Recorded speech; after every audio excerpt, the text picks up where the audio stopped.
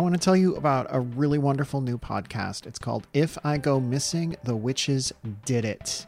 It's a wonderful show that explores female antiheroes, influencer culture, and the many failures of faux intersectional feminism. And this podcast is about what happens when a black writer goes missing and a white podcast host with the savior complex takes up the cause of finding her. So, after a summer in Westchester, soaking up how the other half lives, Jenna Clayton has vanished without a trace. The only clue is a set of voice memos detailing an investigation into a group of influencers she suspected were using magic to achieve their means. Elise Edgerton is outraged that no one has found Jenna yet, and she decides to take up the cause. But despite believing she is using her platform for good, Elise's mission threatens to turn her into an even worse villain than a witch.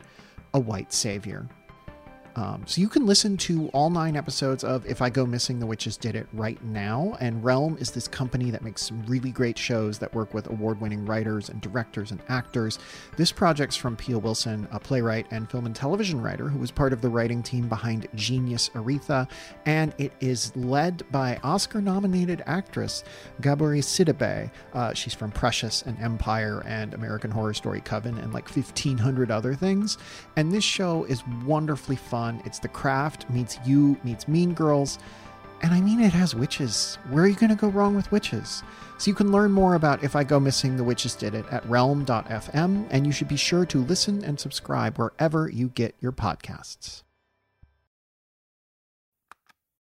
Hey, just a heads up. This episode, like all our episodes, is set in prison. Welcome back to the radicalization of Julie Curdface Capsum. Someone is gonna hear you. Stop it, Ralph. You know I'm afraid of clowns. What? You fell asleep again. Sorry. I've never been great at all-nighters. You know, my agents used to write a clause in my contracts that I couldn't be held liable for any unsatisfactory performances given after 1 a.m. This wasn't supposed to be an all-nighter. I did not sign up to be awkwardly spooning you in this linen closet for more than 30 minutes. It's not that bad. I think it's kind of cozy. Your elbow is carving a hole through my abdomen. Oh, sorry. I thought it was a towel. I can't believe I was stupid enough to let you talk me into this. I really needed a good night's sleep tonight. The writers group is workshopping tomorrow. Why are you still pretending I don't know about your ruthless, extremely cool girl gang? Of course Deb stood us up.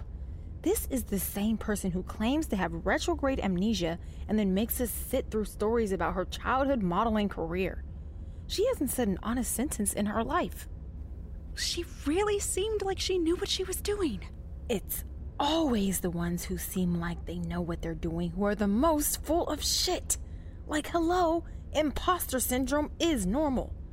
I don't trust anyone with the unflappable confidence of a cis white man from a stable upper middle class home.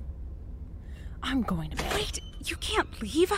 What if Deb shows up? Pretty soon, people are going to wake up and they're going to realize that we're missing. And then the guards are going to sound the alarm because they'll think we must have found a way out. And then when they do find us, they're going to send us both to solitary for the rest of eternity for trying to escape. And why? All because you decided to entrust your precious card faces with a compulsive liar from San Diego. We don't know that she's a compulsive liar. Retrograde amnesia. And if she is, she's probably not from San Diego. What's wrong with San Diego? I like San Diego. I've said San Diego too many times. San Diego, San Diego, Hey, wait up!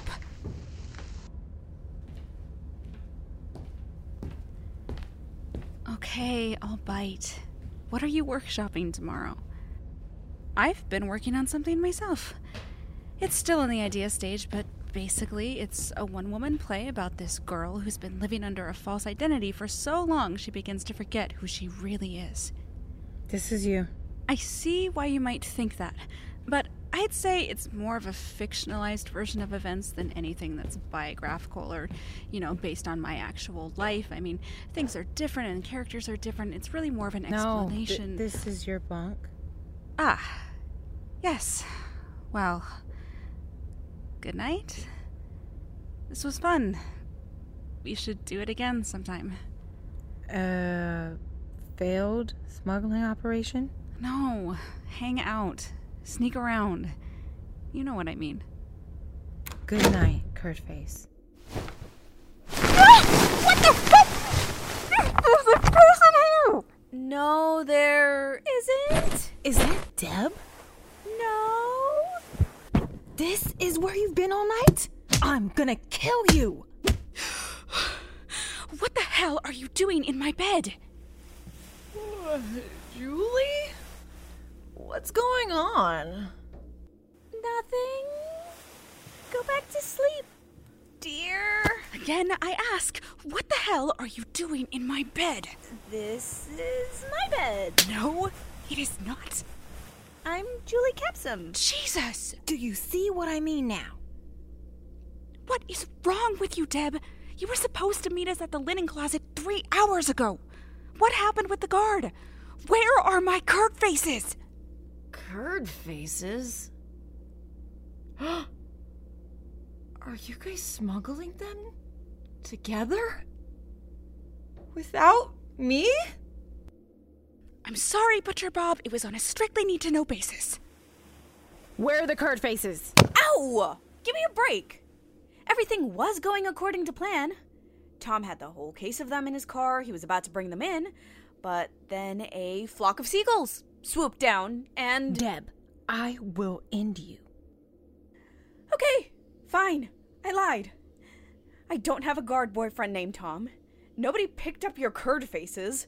For all I know, they're sitting by the side of the road somewhere. I just wanted to know what it felt like to be the Julie Capson for one night. Why? I don't know. These things just come into my head and I say them. I guess it makes me feel powerful to be the only one who knows the truth. I swore when I first came here that I would never tell the truth to anyone. They could take my freedom, but they couldn't take my dignity. They couldn't take the real me. So no, I don't have amnesia, and I never dated Ryan Reynolds. And I'm not even from San Diego. I'm just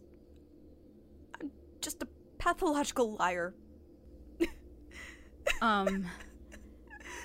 There. Say something supportive. Yeah, it's okay. Deb? Is that even your name? No. Well, thanks for finally being honest. Oh, God, you're right. I told the truth. I'm such a failure, I can't even get lying right. Look at me. Laid bare. Naked as a child. Ew, are you naked right now? I think she means metaphorically. There's only one thing left for me to do. I take an oath of silence.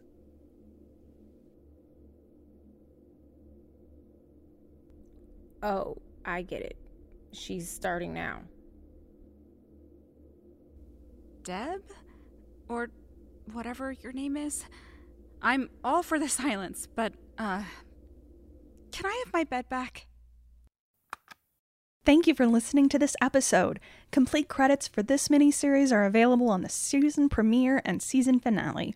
To listen to the whole miniseries right now, ad-free, go to patreon.com/ArdenPod. The Fable and Folly Network, where fiction producers flourish.